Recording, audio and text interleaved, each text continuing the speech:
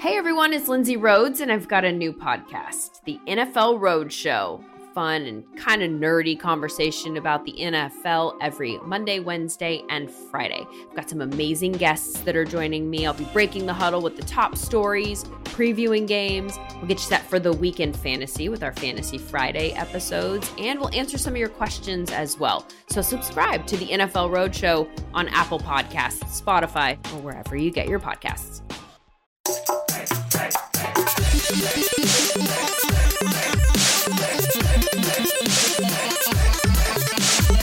What's up, everybody? Welcome to LAN Parties, episode number 50 from the Las Vegas Review-Journal. This episode is brought to you by BetOnline. I am your host, Lucas Agan. Joining me, as always, is Ryan Smith. Ryan, how was your Christmas weekend? It was fantastic. We did a virtual meetup with the parents, my brother and his family.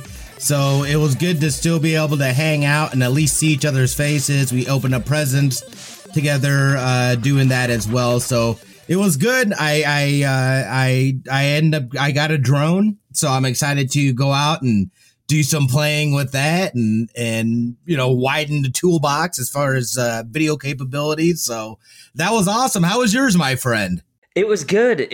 I got to see my parents, have some Christmas dinner with them. They got me an office chair, which, in this day and age is sorely needed. You're back thanks to you, I'm sure. Right? Got some other, it's funny because on our last episode when we mentioned Pokemon cards, well, my girlfriend got me a bounty of Pokemon packs to start opening through. Yes. So it was fun. It was good fun. Just nice to spend some time either virtually or in person with some loved ones. So that is great. And we've got kind of a fun episode for you guys today. We are going to interview each other and just give you guys a chance to get to know us on a little deeper level, have some fun with that.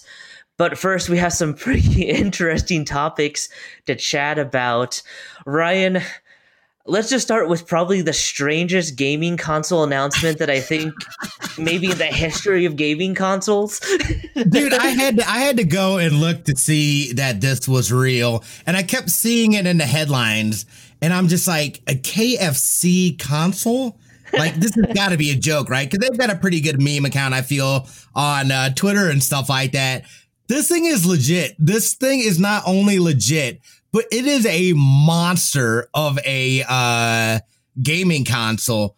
From what they've built out, it's basically the same folks that design, Cooler Masters. They do the cases, they build PCs and stuff like that. This is essentially a PC. They threw an i9 into this PC. They have a graphics card that you can swap out, which I think is brilliant. I'd love to have a console that you could switch out the graphics card. They've got a 2 terabyte PCIe NVMe. I think it's a 2 terabyte drive for it. This thing is a monster. It's got ray tracing, 240 frames per second. We're up to 240 hertz output. How is this real? Not only that, the coup de grace is the fact that it will also warm yo chicken. This is legit.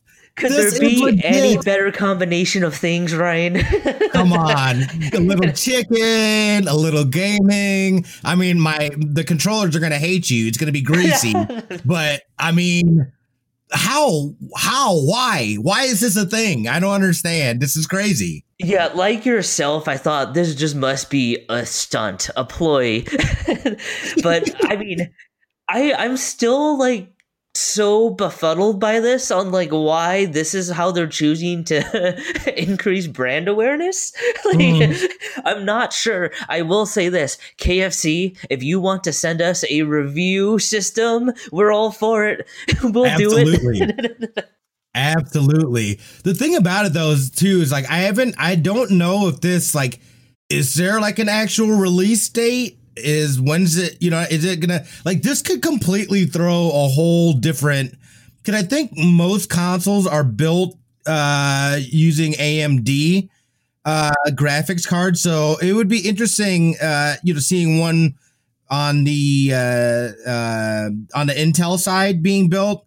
I mean, this thing is no slouch, but at least the specs that they've talked about in this. So I'm curious to see if this. I'm still like, that's why I was like, I don't know. Do we talk about? Is this real? I still feel like it's like I could physically see it, but it's like, what games are going to be on there? They talked about crossplay compatibility. What does that mean exactly? Like, does it have stuff built for Stadia and some of these other things?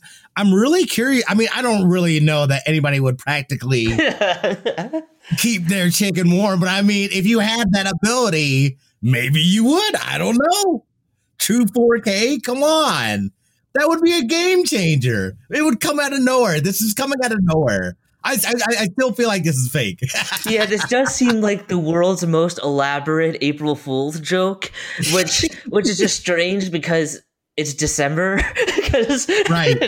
Yeah. It does feel fake, but like I kind of want it to be real. Like I kind of want them to release this thing. That would be amazing. That would be absolutely amazing. Like what? We've been working on some stuff too, guys. You know what? If for some reason, if somehow we got one, I would try the chicken chamber. I would. You'd be a fool not to try the chicken chamber. You have to try the chicken chamber. They have a chicken chamber. That is, yeah. But grease, where would the grease deposit? Like these questions, I need answers to. However, if this is real, I hope we can get our hands on it because that sounds amazing, especially from a console standpoint. This could be somebody coming in out of left field, you know what I mean, with the right price point. Maybe it gives people more of an option. Again, I don't discriminate on how people play games or how I play games. I just want to play games, no matter how you know what I mean? So more competition is good. And, you know, Barrel has been a firm believer in that. And that will bring other companies and other people to say, oh, maybe we can do that. Or, hey, I've got a better idea. Let's develop it this way. So we'll see about this. This is a funky one for sure, though. I was just like, man, I've been seeing it. And I've been reading the headlines. And I was like, nah, that can't be real. That's a big old joke. That is a big old joke. It kind of reminds me of back in the day, the Burger King, I think it was the 360 games that they made. Like they made like actual short video games that you could get. Really? Yeah. That is crazy. I mean, it makes sense though. You know what I mean? As far as, I mean, I guess it does. It's definitely within the demographic, you know what I mean? Hey, order some chicken, play some video games. Again, I don't think that they've thought about the greasy fingers aspect of it. That would be my thing. I'm not much like I will like eat stuff sometimes. I totally do. Who am I kidding? Yes, I eat some stuff, but I try to at least have a napkin next to me so I don't get all, you know what I mean? Like, can't get the controller all greasy and slimy. Come on now. No, right? And depending on the game, that's really dangerous because if you get mad, that thing's going to fly.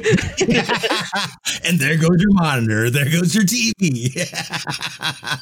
This is crazy. Though we'll have to see if this is in fact true, and if so, KFC, holla at your boys. Let us know. Let's test this bad boy out. I think it's fantastic. Crazy story, man. Oh yeah, definitely. You know, so. Before we get into the part where we talk to each other, we had a few people reach out to us on social media to ask us a couple of questions that, Ryan, I think we should address here. And I'm going to start with Happy Hour Gaming's question. That's a hard hitter. This one is going to be, and Ryan, okay, I'm going to say this. We cannot give the cheap answer to this question. That's going to be a rule. Okay. No cheap answers. We'll give you guys straight talk, real answers. Okay. So Happy Hour Gaming wants to know, what is our favorite interview moment from this year? Oh, man. You know, I want to get the cheap answer so bad. I'm not going to, but I want to because there really have been so many amazing moments. And just getting to speak with so many different guests from so many different aspects of video gaming in that world, from the business side, journalists, actors, developers. It's been fantastic. For me personally, I think my favorite was probably Sandra. She was just so much fun to talk to, and everybody's been fun, but like her personality is so infectious. I love people like that they just give you their energy, and they just willingly put out their energy to the world. You know what I mean? Which is a beautiful thing. And anytime you're able to receive that and be around that, it just makes everybody better. You know what I mean? So for me, Sandra probably was my favorite interview. What about yours, man? Very nice. You know, you're right. It's tough because it seems like you're choosing your favorite child sometimes. But I love them all. You know, it's interesting because from my personal background, talking to Greg Miller was just like such a cool moment. This is a guy that I had been listening to and reading and watching for years and years and years since he was on IGN, before he even started Kind of Funny. So like that moment was just like personally really cool.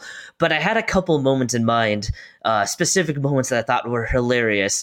Asking Jen Taylor if she had a Windows PC and ever used Cortana on Windows was just, I don't know, so much fun. And when we chatted with Jeff Shine about Avengers and asking him which actor would be the worst at being their hero in real life, Nolan North apparently, like that moment I just found hilarious, and I was shocked that he actually answered, honestly. I mean, there were so many that was fantastic. But just being able to have people on and have fun, for people, you know, again, you know, going into this whole thing, the whole world shifted for everybody. And, you know, again, I feel like it's really helped us to be able to reach out and connect with these people that maybe we wouldn't have had the opportunity to beforehand, or if we, you know, we're just in the building and stuff like that. So, you know, again, just having that silver lining, this opportunity to be able to have so many fantastic guests on this show, people coming on and spending their time to jibber jab with you and I, you know what I mean? And of course, everyone that's out there listening, it's absolutely incredible. So, I mean, again, I feel like everybody that we've had on brings and has brought something different, in a different perspective, and really getting to get down and starting to know some of these professionals that are in the world, you know, not only what their accomplishments and things that they've done on screen or in the public eye, but we get to dive a little deeper and get to know them as people and share that with you guys. You know, I think it's fantastic. That's why, you know, again, for me, I love every interview. It's so interesting and awesome to get to speak and talk about video games with so many different people. It's crazy. Right. And to hear their different backgrounds and how they got to where they were, and you see like these crazy and wild stories. You know, some of them knew they wanted to be like a voice actor since they were a kid. Other people are like stumbling into their dream job, like Fernando at a really young age. So like it's just crazy to hear that. And I hope it's inspiring for people too, because just to see that, hey, you know what? It doesn't matter what stage you are in life or what your background was. If you want to be a part of this industry, there are multiple ways to get in there. And I think these guests show you that it's possible. It's very realistic for you to work at it and get there one day. Yeah, absolutely. I love it. We had another question too. This is a two-parter. This is from Aaron L. White on Twitter, but was asked on Facebook. If you could have one role on a game development team and be gifted the talent to do that job at a high level, what would it be? And also, if you could be a pro at any esport, what would you choose? Oh, man. So great question, Aaron. Great questions. It is. You know, for the game development side, I would say writer. I wish I could have that ability to like craft a story and craft scenes that like stick with people long after they get done playing. You know, I always go back to like a game like the first Last of Us, and like to be able to craft and imagine a scene like that opening scene to that game. And like I had to take a break after playing the opening to The Last of Us. So I'm like, dude, that was heavy. Like that was heavy. It really was. We didn't know it was coming. We didn't see it coming. Right? To be able to craft an emotional and thrilling story is something that I wish I could do. That's what I would choose. What about yourself for that first part? For me, I'd have to, again, I'm an actor, so it's the voice acting side that really, you know what I mean, that always holds my heart, and just being able to be any character, you know what I mean? Like so many have said, you get to be anybody that you want to. And it goes even further within video games, animation, and stuff like that. So for me, the voice acting, it would be amazing to, and it's still a goal of mine to act in a video game. Again, if anything, we've learned that it is very doable. You just have to do and learn and grow and all that stuff. So that would be amazing for me. As far as the esports side, that's an easy one. Overwatch, baby. If I could be good at any game and like ultimate good, it would be Overwatch. Hands down. I was literally playing comp last night. It was all right. It was all right. It wasn't the greatest, but that would be my game for sure. I would be in Overwatch Pro, and it would be amazing. I love that game. You know how much I love that game, for sure. What about yours? What would your Overwatch, or what would your Overwatch? Your esports. What would your esports? Look at that. I got Overwatch on the mind, son. I would have said Super Smash, but seeing the challenges Nintendo is having with the esports community, maybe not so much anymore. Honestly, I wish I could be a pro at League of Legends, just because of the way they built up that league. Like, to get to experience the World Championships or something like that, like and be a competitor there on stage, and you have thousands of fans in person, plus countless more online. Like, that experience would just be awesome.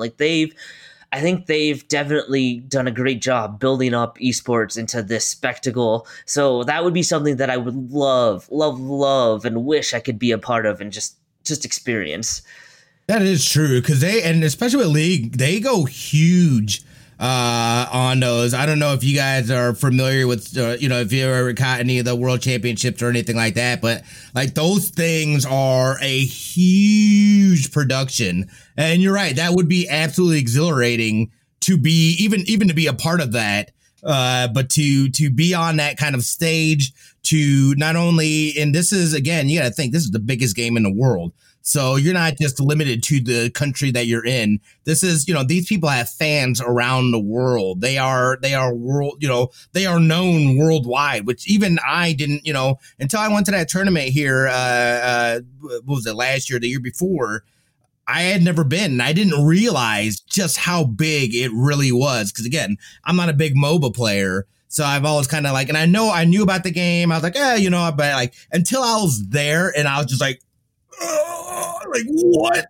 what is going on? This is crazy. That was wild. I think that's a good choice, though. That was a good choice. Yeah, that, it's funny. I mean, I stink at the game because I like I said, I always say I think I discovered it way too late. So anytime I even tried to learn, I just was I don't even understand what's going on, and I feel like people are like, "What is this guy doing? Why is he here?" But it would people be fun. People get so salty. That's the thing. People get so salty, and they get super sweaty at that game. So it makes you even more not want to play it, because then people start yelling at you. That's why I don't really like playing battle royales, dude. Because you're on a team, and if you don't make the right move or you don't do the thing, your teammates are yelling at you. What are you doing, bro? And I'm I don't know, man. I'm just trying to play the game. I'm saying, pew, pew, pew. It didn't work out for me. What do you want? Stop yelling at me. Yeah, right. This is my first time, guys. Yeah, that's why I had to stop playing Fortnite, dude. Because I the defining moment was when I was watching people build up. And I was just nah, dude. I can't even, I'm sitting there putting one thing at a time. Oh, there we go. Let me try to. I'm just nah, dude. I'm done with this game. Oh man, I had a similar experience as watching somebody in the middle of the game just build in seconds. I'm what? All right, I'm done. It's I'm gonna try to shoot you from the ground, but clearly you need the high ground. I got the high ground. Yeah, that's Fortnite. Nope. Hard pass for me on that one. Yeah. But I'm kind of similar too with MOBAs, I guess. And for me, MOBAs isn't cause I had gotten decent at Paragon, and I started understanding it more and more when I was playing that. But for something about MOBAs, they just Like I like to go in and like do things and like try to get kills and then pop out maybe. But you have to slow play. Those games are slow play games. You have to build up to where you can do it, and then you can start doing stuff like that. And I always start getting got, and then you know what I mean. Like it's a mess. It's a mess. Those games are hard. They are. Those games are hard. They are. More power to all the players who are actually good at those kinds of games. Because my goodness, I'm not one of them. No, not. I will never. I've conceded. Like I will never be good.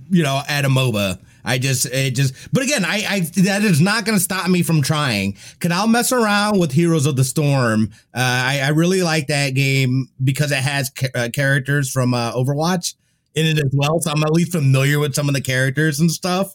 But again, it's I don't play it that often because MOBAs take so long. You know what I mean? Like you're talking about a standard match being between 30 to 45 minutes. Like, dude, I don't have time to I'm locked in for 30 to 45 minutes. You know what I mean? It's like you got to pop out and do something or those that have, that have kids and stuff like that. The kid comes, you can't just pause and be like, all right, I'll be right back. Like you are in there and then people are going to get mad at you if you ain't doing your job.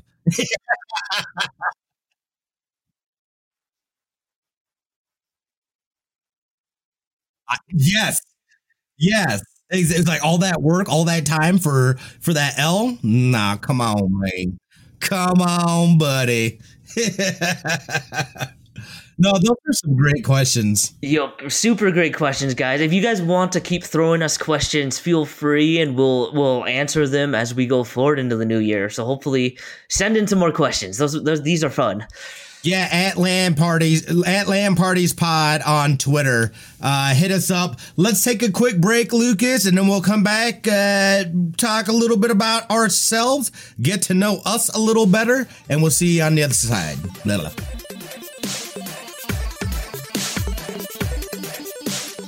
2020 has already reshaped how we work.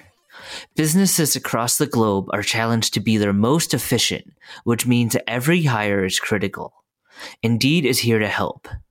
Indeed is the #1 job site in the world, with more total visits than any other job site according to Comscore. Indeed helps you find quality candidates quickly so you can focus on hiring the person you need to keep your business going. Unlike other sites, Indeed gives you full control and payment flexibility over your hiring. You only pay for what you need.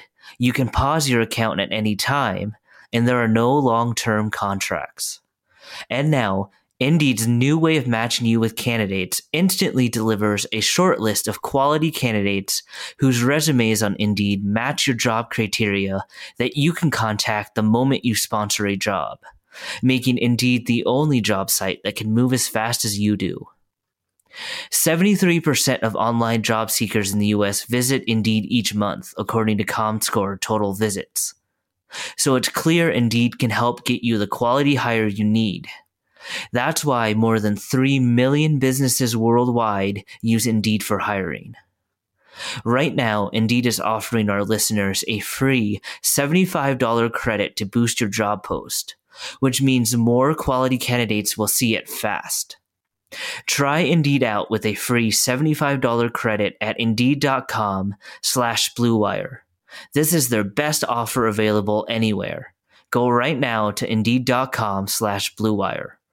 Offer valid through December 31st. Terms and conditions apply. The NBA is back in action and football is heading into the playoffs.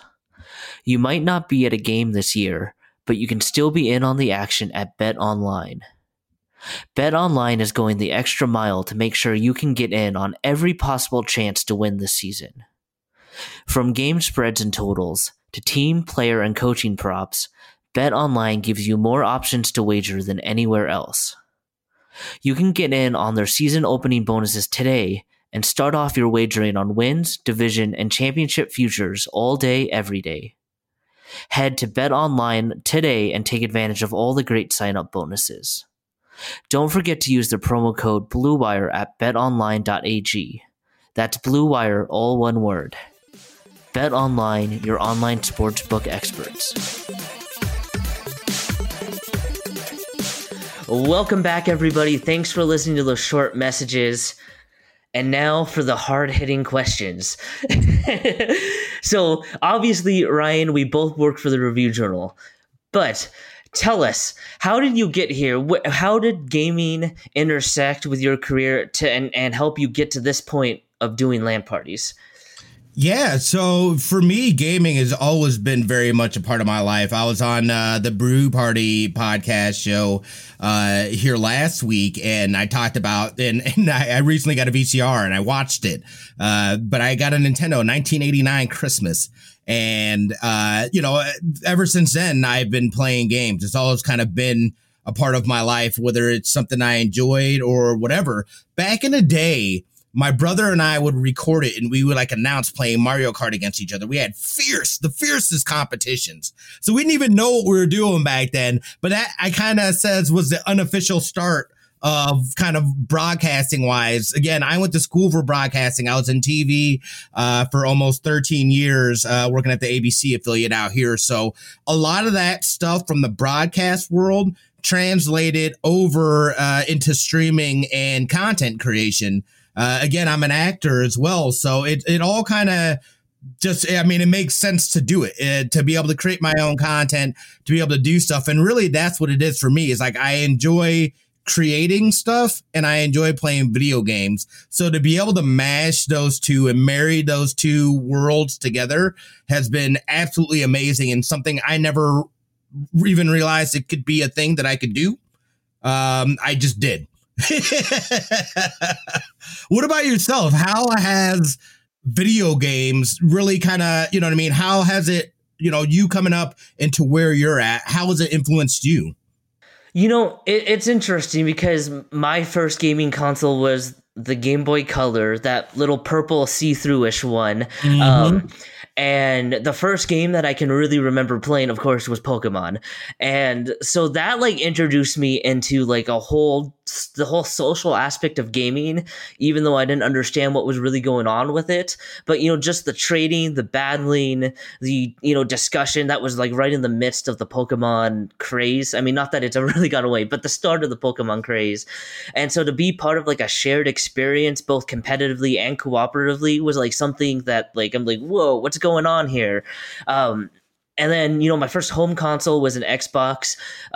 Playing games like Halo and all that, introduced me to the epic scale of stories that gaming could tell. And of course, the multiplayer parties at night with friends and all that good stuff. I went to college for journalism. And so, it's funny. Even from a kid, I was making fake newspapers for my parents. So it feels like journalism was always going to be a thing for me. But gaming at some point kind of just intersected where I'm hey, this industry I've loved for years. It's something that's growing and continues to grow and is now huge as an industry. Is there a way I can do both and tell people stories within the gaming industry? And I mean, that's just kind of how the idea started for us. It's funny. I don't know that we've ever told how we actually started this podcast, but Ryan, we had never met before our boss introduced us, just kind of passing by. I don't know where you guys were headed, but he just stopped and said, "Oh, hey, I think you guys would be good to do that gaming podcast together." And then that was it. That was the start. It's funny that because from my perspective, and I think that was my first or second week being there, and so I'm going around, I'm having a bunch of meetings, a bunch of trainings, this and that, but actually it was something that they had brought up in the interview that because I'm also a part of the CFG Gamecast, which we've been doing for almost 2 years now. And when he brought that up, oh, hey, don't you also do a gaming podcast right now, right? And I was like, yeah. And he had mentioned something about it. Oh, you got to meet this guy, Lucas. He's a gaming journalist and whatnot. Oh, yeah. You know what I mean? And then we just happened to, I was with them and we were in the newsroom, and that's it. Oh, yeah, by the way, this is Lucas. You guys should do that gaming podcast together. Yes, we should. And the great part about that story is I had talked to our boss about potentially doing a gaming podcast and hadn't heard anything for months. like I assumed the idea was dead because he didn't tell me anything about it until that moment when he's like, "Okay, go guys." We're like, "Okay." That's great. And it was, yeah. And then we moved fast. Again, we also have to give a huge thanks to our executive producer, or who was our former executive producer, Reed Redman. Fantastic producer, fantastic guy. You know what I mean? He sat down and worked with us as we were building out the podcast, from, the conception of the name, logo, all that stuff. So, again, just to be able to have the opportunity, and what an opportunity to be able to talk about, we're getting paid to talk about video games and speak to all these guests and, stuff like that. Again, it's a dream come true on my end, something that I never even realized could be a thing, I guess. And then not only that, but the fact that we're sitting here doing it from our homes is absolutely incredible. So, just to be able to have the opportunity to produce this show, to talk video games, to talk about the business, to you know what I mean? Everything encompassing has been absolutely amazing. Ryan, and I know you also are a streamer. Obviously, you mentioned you're also on another gaming podcast. So for somebody who's looking to get into streaming, or somebody who's looking to get into more of the content creation side, what would your advice be? Like, what have you learned that you think would be helpful for people to know? Oh man, I could the rest of the podcast could just be things. I'm still learning, as we speak. But I mean, I think one of the most important things is just getting on and doing it. It's important to give it a shot. And I also think it's really important. People get very caught up in the creation side of the, what am I going to do with my stuff and this and that. It's just as important to really watch and digest other people's content as well. It's number one, a great place to get ideas for your own content, seeing things that people are doing, but people are really producing some amazing stuff, and they are pushing the boundaries as far as, we had Sushi Dragon on. This guy, you know what I mean? He's got, they're working out of a new studio now. He's got like a legit dedicated studio. He's doing the, oh my goodness. What was it? Ven TV? Yeah, Ven TV. Yeah, Ven TV and stuff like that. So I feel like a lot of people's story is kind of similar to that. It just started with them doing something, and then it evolved into something else. You can't think about, I guess, the long game. You need to have those end goals for sure, but take it a day at a time. And again, I always say, for me, and a lot of people I feel get caught up in this, is they'll stream like every day or something like that. It's not about quantity, it's about quality. And the quality of content that you're producing. You could go one day a week, but if you're producing some high quality content that people enjoy, they're going to be there. They're going to do that stuff. And then learn about marketing and promoting and stuff like that. Like this, very much, again, that world is very much intertwined with, getting that stream out, again, it's you creating your own channel. You want eyeballs to go and watch your channel and watch the content that you're producing. How do you do that? You have to market and promote your content. How do you do that effectively and stuff like that? So I love the fact that streaming really encompasses so many different sides of just the world and life in general. You really kind of start putting your hands into all kinds of different things. And that's the beauty of it, is that, you may start finding yourself gravitate towards, I really like the business side of this. There's a career for that. Or I really like the streaming side and I'm entertaining and people, come and watch. You're more of a talent side. There's something for everybody within these genres and within gaming. So that, I would say just do. Let me ask you a question real quick. As far as gaming, I know that Pokemon definitely is your fave. But what would you say in your gaming history was a definitive gaming moment for you in a game? I mean, Oh man. So you mean like a moment in a game story that I experienced? Yeah. Yeah. Okay. Honestly, one of the ones that I always go back to, and I feel like sometimes I'm beating a dead horse here, but okay, so I'll choose a different moment from the first Last of Us. But the ending to the first game really hit hard to me because it required not only critical thinking, it had emotional complexity to it. It had a moment that I had not really seen games have, that I'd only seen in other mediums, like a movie or a book.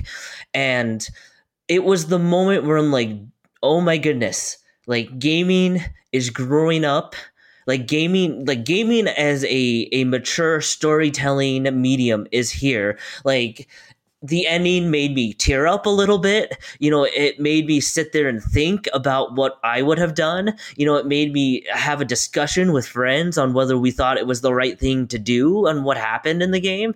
I mean, it was a moment where I'm like, any good art will keep you talking about it long after it finishes. And that was like a moment where I'm like, whoa, like that is something that is just crazy. For entirely different reasons, I think back to when I first discovered a game like Super Smash Brothers, and like I remember nights in high school and into college, and just having a bunch of friends over and playing, and just having a blast. And that was a moment where I'm like gaming truly can bring people together like no other medium can. We can all sit in a room and watch a movie, but we also have to be quiet to really take in the movie. And, we can all read a book, but we're all reading at our own pace. We can all experience gaming together in one moment and all have like wildly different reactions. And like it's a shared moment. Like some of my best memories growing up are centered around gaming. I agree. I mean, dude, again, you're talking about GoldenEye. I can't, like so many times sitting around the N64 playing GoldenEye or Mario Kart, or, again, it just, games have just always been a part of my life. And I think you said something there. You said, seeing video games mature has been awesome, because I do remember a time where it's like, there's not really any kind of heavy plots or doing too much critical thinking as far as with that. Whereas now I feel like games are almost like we've become these characters in these playable animated movies or whatever, and we are a part of that story. So it's like, I'm not gonna lie, I've absolutely shed some tears on some games, just like, oh, I wasn't ready for it. Like, oh, good. It makes me think of a game like Telltale's The Walking Dead, where sometimes the choices you're making means somebody's gonna die and somebody's gonna live, and you're choosing, and your choice is the reason why one character doesn't make it. Yeah, well, it puts you in this crazy mindset of something like that. And that was the first time I've ever played a game where, like, I guess the choices that you were making really had an impact on which way the story went. And I was like, this is amazing and terrifying at the same time, because I don't want to make the wrong decision. It's like, I like you, but I also like you. Somebody's going to die, aren't they? I don't want anybody to die. I like option C, please.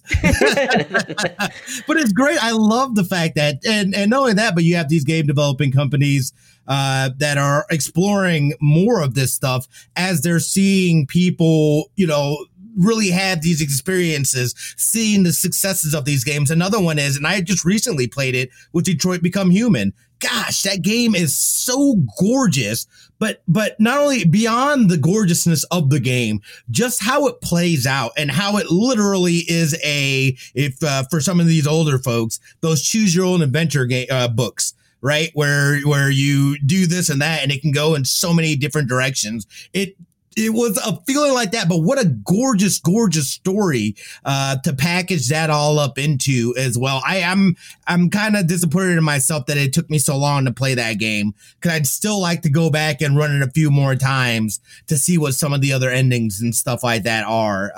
But yeah, it's amazing just how far video games and that whole experience is. And again, we've talked about that too, where we are on the infancy. I feel like we're in the infancy of video games really starting to, I think we're starting to see it take shape as to what the future of video games is going to be, and it's super exciting.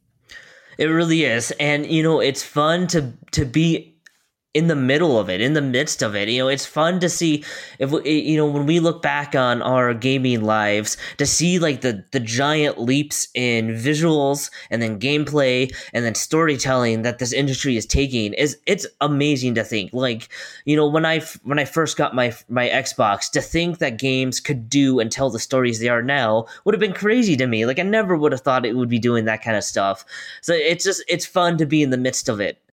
Yeah, I agree. Let me ask then, what is, so we discussed a little bit beforehand, but what would you say for 2021? What do you want to see, or what is your what do you think will happen? What could you see happening next year in the gaming space? Okay, so I have a two-parter here. And I think one is probably much more likely than the other. So I'm going to start with what I hope is the easier prediction.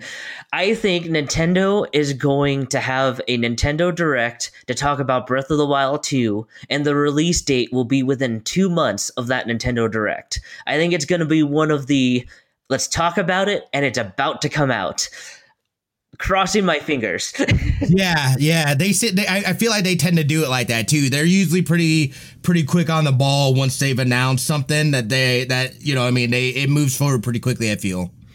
And the second part, the one that I'm much less confident about, but I really, really, really want this one to be true. We are going to get our first look and release date for Metroid Prime 4. Oh, come on, Nintendo. It's been years. Dude. It's been years since that announcement was made. Come on, Samus. We need to bring her back. We need to bring her back. We do. I was so pumped, and I know that production had some troubles, and they kind of just had to restart, but it still has been a while since then. I'm ready for it. We need it, Ryan.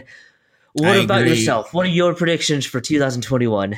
For me, I think that we will see a Switch Pro next year. I wouldn't be surprised. And to couple that, to take one of those bigger titles or something like that, marry it with the Switch Pro, bada bing, bada boom. I could see Nintendo doing that. Plus, it's kind of an off year too. And the Switch sales have been absolutely incredible throughout. So I think a Switch Pro would play out well. I don't know exactly what that would mean internally, and I think that there's been some speculation. I don't know if there's been any kind of hard evidence as far as with that, but I remember hearing something about that this year about them unofficially announcing a Switch Pro. So I wouldn't be surprised for them to say it and then maybe a month later be like, here it is to the world or something like that. I feel like they're quick on the ball as far as with announcing and then dropping the actual product. Yeah, and to that end, if they did come out with a Switch Pro, I mean, Breath of the Wild 2 and Metroid Prime 4 would be great launch titles. The other big thing, too, I think, is we see the relevance and we see more about cloud gaming. I think we step even deeper into that. I've been messing around, dude, with Amazon Luna, and it's solid. It is a solid gaming platform. I've been playing on my Fire TV. I got the controller. I don't have any issues within my house. I tried playing it when I was on vacation in northern Nevada, rural Nevada. And it was basically unplayable. There's too much lag from the controller and stuff like that. But again, that internet was not the greatest. It wasn't, anything. So like that, I feel like that was on the extreme side. But with a solid connection, dude, I have had absolutely no issues with Luna. There's another one called Rainway that I've been trying out. It basically mirrors your PC, but you could play that on, that's also on Fire TV as well. It's an app on Fire TV. I've had less of a good experience with that. The interface from controller to, because it's on PC, like the buttons don't match up and like it's weird. I haven't really had a chance to dig in deep with that, but I could see more things launching. I could see some of them kind of shifting away from that dealing with the App Store issue that we saw and some of them have experience. I could see them going more of the Luna route, where they're just using it as a web-based thing as opposed to it being an actual app. They get around the Apple restrictions that they had within their app store, and then we started getting more. Because I want more. I want to be able to play. I love being able to play, and not really, but like it's nice to be able to like sit in my bedroom and just play on my TV. I could pop up my iPad and just play it on my iPad. I could play it anywhere. You know what I mean? I could just have it off to the side. And it's these games, like I've been playing Legion using Amazon. I haven't even played it on my PC anymore. I've strictly been using Luna to play Legion. So, you know, again, man, like I could really see, I'm excited to see where cloud gaming goes here this next year. Yeah, that is exciting because it really does feel like we're in the formative time of a really big sea change in gaming, and the door's wide open, and it'll be interesting to see what companies step up and really start to push the boundaries there. You know, it was kind of ironic that I was reading online that people were saying one of the best ways to play Cyberpunk if you didn't have a gaming PC was Stadia, of all things. Yep. Yep. So it'll be interesting. Like, you wonder if Google can turn Stadia around. Like, you wonder if they can change people's minds enough, or is a company like Amazon going to come in and kind of start to dominate because they have the name without the baggage that Stadia has, or do we see somebody else start to come in? And so it'll be fun. It's going to be interesting. And at the start is exciting too, because I think you'll see companies really innovate as they're working to establish themselves as the dominant players. So you're going to see a lot of new ideas kind of come into play. Yeah, and you know, here's my biggest thing as far as what Stadia is. I think their model is not a good model because you have to pay for the service and then you also have to pay for the games. So you're technically, it's not really, in some of the games, I think some of the games will link into your Steam account in the Stadia, like Destiny 2. I think I could play Destiny 2 on Stadia and the progress will push over, I believe. I'm not 100% sure, but that's my one problem with it, is that now I have to pay full price on top of a subscription fee to play these games on Stadia. Like, there's no incentive to get it. It's like, why? Right. I already own this game. Right. Yeah. Just connect to my Steam library, and then I'll have more of a chance of, you know, I'm just going to buy this on Stadia since I'm already playing all my games on Stadia, as opposed to, oh, well, I have this game for Stadia, but I can't really access it or play it on any other platform. I think they're going to continue to see struggles unless they make a shift. And you're starting to see now with them, they are starting to offer more and stuff like that. So I see that they are trying to build out, but I think that was their one fatal mistake, was just kind of their model of how it didn't make sense to do that. Whereas like a Luna, that taps directly into my Ubisoft account. So I was able to pick up Legion like that. I've got the Division 2. I've got Breakpoint or whatever, Ghost Recon. I want that ability to, hey, I played this game on my PC, but this is just linking to my account, and my account has all my saves and this and that. Now I can take that stuff and now I can play it on my TV, or I can play it, you know, wherever. I think that's the route to go. And I think you'll see more and more, because we have Steam's got their stuff. Who knows what they plan on doing with Game Pass and Microsoft. I think it's going to be an exciting time. I think there's a lot of developments, and I think we'll see some progress moving forward in the cloud gaming space in 2021. You know, it's interesting because with the struggles that Stadia has seen, you know, it makes me think back to the Xbox One and how their messaging early on was not great to people. And the narrative really didn't change until they released the Xbox One X a little bit, and then with the Series X. So I almost wonder if Google would just be better off making a quote Stadia 2 and just trying to like relaunch the brand and just trying to wipe the slate clean as much as they can, because like so many people were turned off to Stadia right from the get-go that it's going to be hard to convince anybody to come back. Like, I mean, because the narrative was so much of the "what are you guys doing?" Yeah. And now that there's so much competition, I just wonder if a relaunch of sorts would do them good at this point. Yeah, it's tough, and because I imagine there's a lot of back end work that'd be involved in something like that. So I don't know that. You know what I mean? Like, how would you even go and rebuild the infrastructure of a gaming service like that? Again, I don't know what would go into it, but that was always my issue with it. It felt like they just rushed it to try to be the first ones out there offering cloud gaming, and I felt like if they would have just taken their time, because the other companies and people were already in development for that stuff, I don't feel like it was worth the rush to get it out there, because now they've only hurt, how do you bring something like that back? Right. How do you now compete with these other services? I mean, GeForce Now, that was like in beta, that was absolutely amazing. But then when you had the companies, once they started charging the subscription, when you had these companies backing out and pulling their games because, well, we didn't come to any kind of deal or anything like that, that really hurt GeForce Now. But that, I was standing pretty hard for GeForce Now. I still think it's a solid cloud gaming platform. But again, you're going to go where the games are and where I can access my games, especially the ones that I've always purchased. But that's more the model that I lean towards. And I think you'll see these companies trying to accommodate that.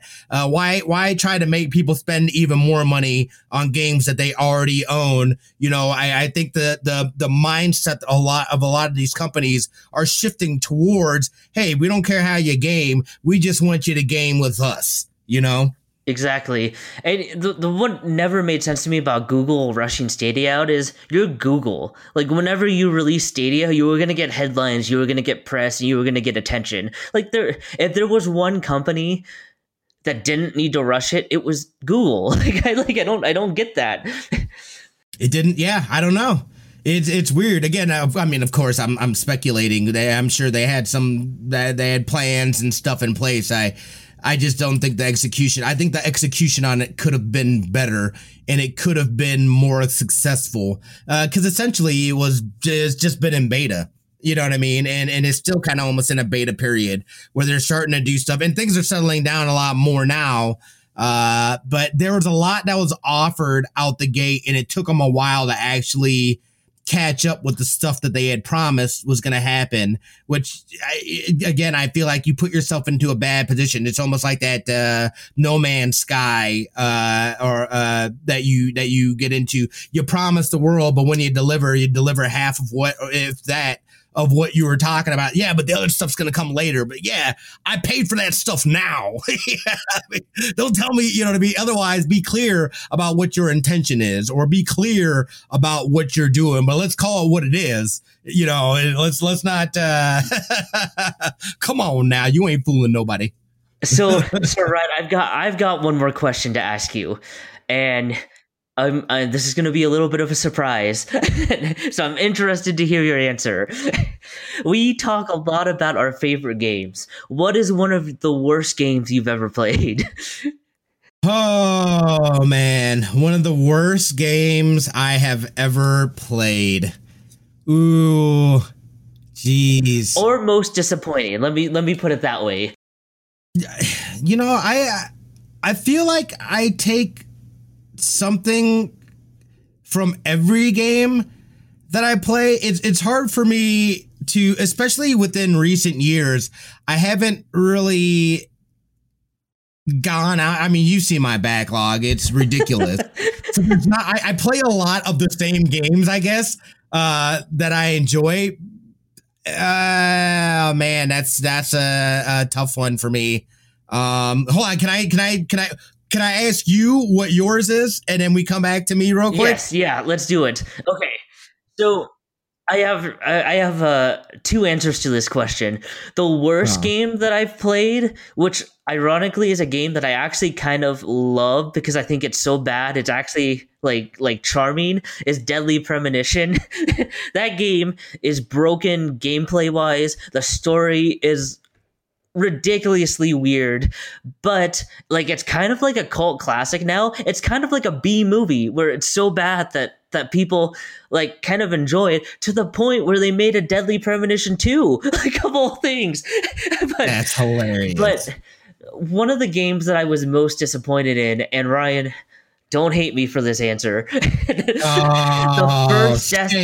first Destiny, I have to say, what? Gameplay wise, the first Destiny is great and solid, and like I love the gameplay wise. The story was just like terrible. Like I don't even know what the story was fully. like there was no, they hid it in Grimoire cards that you had to go online to search for. Yeah, I totally get that. Yeah, the moment they're telling me you have to go do research outside of the game to figure out what the story is, I'm like, nope. Like I don't know what you're thinking I'm gonna do, but it's not that. Yeah, I don't know why they built it out that way. I feel like it has gotten better, and a lot more of it is now being incorporated into the game, as far as story wise and whatnot. But yeah, that was a struggle for Destiny 1, because that story was so broken and it was so hard to follow. Man, that's terrible. That's terrible. I remember there was a line from the first Destiny. I don't remember exactly now, but one of the characters basically said, like, I don't have time to explain why I don't have time to explain, or something like that. I'm like, yes. No! I'm like, yes. No! It's like, that is dirty. That is just dirty. Right? I'm like, I think we do have time to explain. What? Yeah. Dude, all right, so mine is actually, I have two of them. The first one being, and we talked about it on the show, Crucible. Crucible was, you know what I mean? Like they just walked away from it. I mean, they ended up walking away from it. I felt like it had potential. It was a MOBA, but it was like more of a hybrid MOBA. I don't want to say necessarily like Overwatch, but it felt closer to an Overwatch. Which I enjoyed. I enjoyed that 3D MOBA feel to it.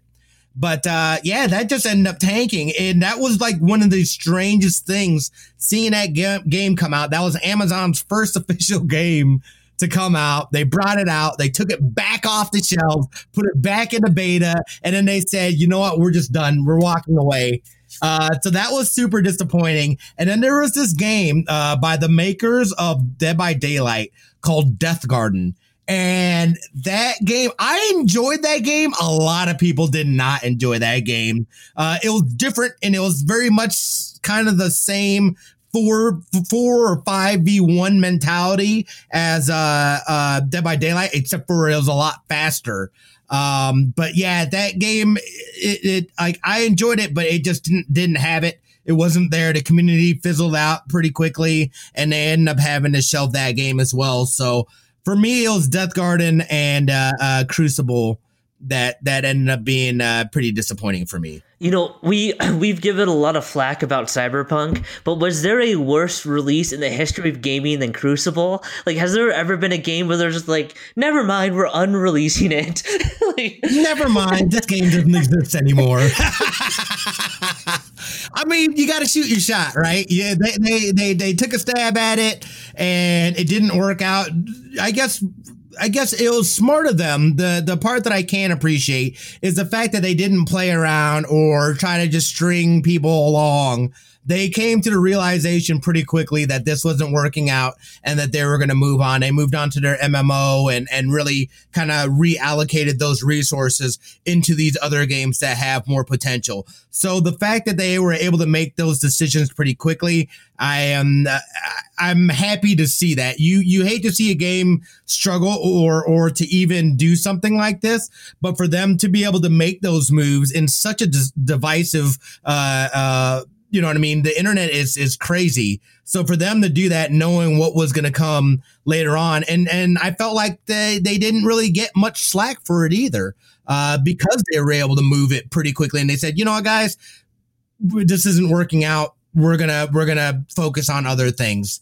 So I thought that was pretty interesting. I'd actually like to see more companies make decisions like that when a game just is like, I don't think so. Anthem, you know what I mean? Come on now. They literally the team, the smaller team for Anthem 2.0, that guy is now on Dragon Age. So I don't think Anthem 2.0 is going to be a thing at all. That is the disappointing game. That is how did I forget about that? Anthem is the big flop for me. Anthem makes me want to break tables and flip things over. That is the game that you were supposed to be the chosen one. Come on.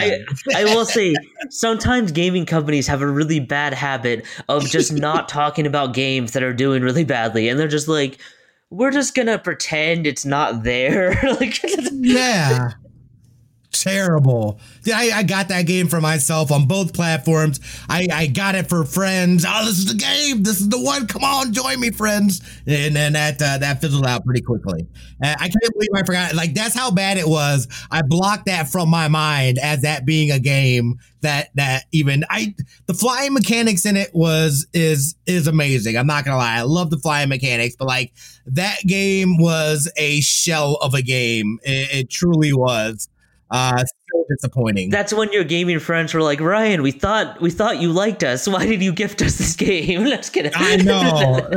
Look, we don't say the A word on, in stream anymore. We don't talk about it. It's the game that has no name. Let me just be perfectly just transparent then. For games this year, I'm just gonna bring the caveat that Sandra is amazing in Avengers. The campaign is pretty cool. Man, that game, though, the multiplayer aspect is so disappointing. So disappointing. I haven't even gone back, dude, since PS5 dropped. I know Kate Bishop got released, and I think there were some changes. I would like to go back and pick it up again, but to be honest, I have had absolutely zero desire to do so. Yeah, there's a good Avengers game trapped in kind of a bad multiplayer Avengers game, and it's a shame. And looking back on how they marketed that game, totally deceptive marketing. Like the way that game didn't come in until really late in their marketing. Like for the longest time, that was just strictly look like a story-based Avengers game. And then as we got later, that wasn't what we got. It's a surprise. It's actually an MMO. Ish. It's an MMO-ish. Yeah, that's like, a game that I really, really, really, really, really wanted to like, and that was a game that I thought I was gonna put in like countless hours into. And like yourself, man, I've had no desire to go back to it. It's hard, man. Like, I don't know what again, that's another one where like, I don't know that you can recover. You could throw new people in and stuff like that, which is going to be fun. It's going to bring some people back a little bit. But again, if you don't, there's not enough content in there. There's not enough meaningful content to want to grind and repeat and do. It's just, that's what it turned into. It turned very stale pretty quickly because the content within the MMO section of it just isn't. I can't even call it an MMO really, because it's you just partying up with people. It's more of a co-op, I guess, as opposed to MMO. So I just don't know. It suffered. It has an identity crisis, I feel like, as far as with that game. I feel, and we talked about it before, they should have stuck more to just the story campaign stuff. They could add in some DLC stuff later on or whatever. I think it was a mistake of them trying to make it an online game, and that really hurt the game. It really, really hurt the game because, like you said, the campaign was fantastic. The gameplay was fun. It was fun being the characters. And then you have this thing that says online multiplayer, and it's like what is this? There is no meaning. There's no point to this. Again, I need to have those warm and fuzzies when I get loot drops and stuff like that. I need a reason to want to go and grind for loot. If you don't do that, that's what it is. Yeah, it was like an online looter shooter, like sort of ish type of thing. And again, for me, if you're gonna be a looter shooter, you better have a bunch of loot and a bunch of pew pew pews. If you don't have those, we got a problem. It's funny because we had talked about this before. Since that game got delayed to September, that we had talked about, they didn't have time to have a bad launch. Like, they had to make a strong impression right off the bat. Otherwise, the new consoles and Cyberpunk were going to swallow it up. And it did. Like, both did. Maybe for very different reasons. But it just got forgotten. Yeah. Well, I mean, again, I think that's the toughest part about it too is just these companies. I always wonder what happens in those aftermath meetings as they see things not, you know what I mean? Like, to be able to be a fly on the wall and sit in on a conversation, just kind of get into their minds as far as what they're thinking, or, do you just say, you know what, we walk away from this? Or, I mean, it's a huge major blockbuster franchise, is a AAA game. Like, can you walk away from like something like that? Or do you try to throw some resources at it and say, hey, here's a better roadmap? I think that's where you start. You start with a better roadmap and go from there. Drop a lot more content. Again, how do you add? I mean, it's a looter shooter, but like, there's not a lot of stuff in there that changes what you're able to do, I guess, as you get these drops. So for me, like, I need drops that feel special, that feel one of a kind, that do something. Again, Destiny does a great job. Destiny 2 does a great job.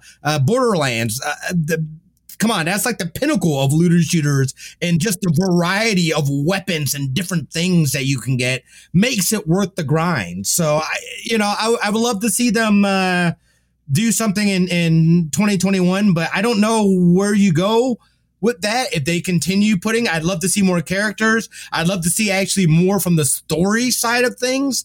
I would absolutely, you know what I mean? I'd drop a little bit on some more DLC content for the story wise. I say you just scrap the online stuff and kind of try to rework that into all just story campaign content. That would be fantastic. Yeah, it had the reverse Destiny 1 problem. A fairly good story, but bad online gameplay.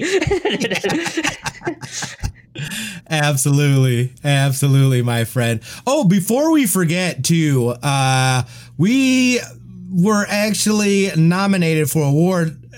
Lucas, you want to lay it on us, man? Yeah, so we were nominated for a Golden Crane Podcast Award. That award ceremony is put on by the Asian American Podcast Association.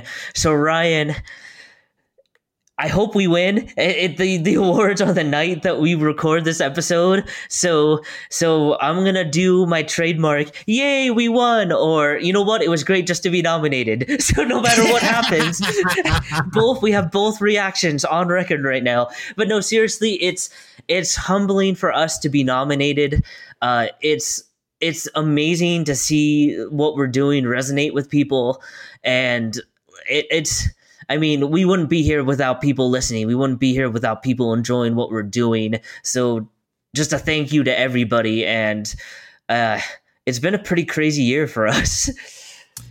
Yeah, it really has. And that is what a huge honor to just to be recognized. It's been fantastic. And that's been from the support of you guys out there listening, checking out this show and whatnot. Like we said, this is a dream come true for us to be able to sit here and talk video games with you guys, and just the fact that you guys are supporting and listening. We really do appreciate it. We've got all kinds of big things planned for next year as well to kick the show up a notch. More exciting guests. We can't wait to get more people on and just to see where the show goes. So a big thank you to you guys as well for supporting us and listening, downloading, telling your friends. We really appreciate it, guys. Again, this is the end of the year. It has been an amazing year. Lucas, what are your plans for New Year's Eve, New Year's, and getting into 2021? I am not a big partier anyway, and especially with this year, obviously nobody should be. So I'm one of those that I will stay up till midnight, wish my girlfriend a happy New Year, and promptly go to bed. Like I'm just one of those people. What about yourself? Just chilling, man. Yeah, like you said, I'll be chilling, and we're gonna hang out at the family. And I'm excited to not have to work it. Knock on wood. So yeah. Other than that, though, we're just excited to get into next year and do some big things. So again, thank you guys so much for listening. We hope you guys have a fantastic new year. Don't forget to yell Jumanji once we cross. And we'll see you guys in the new year. You know what it is. We love your faces.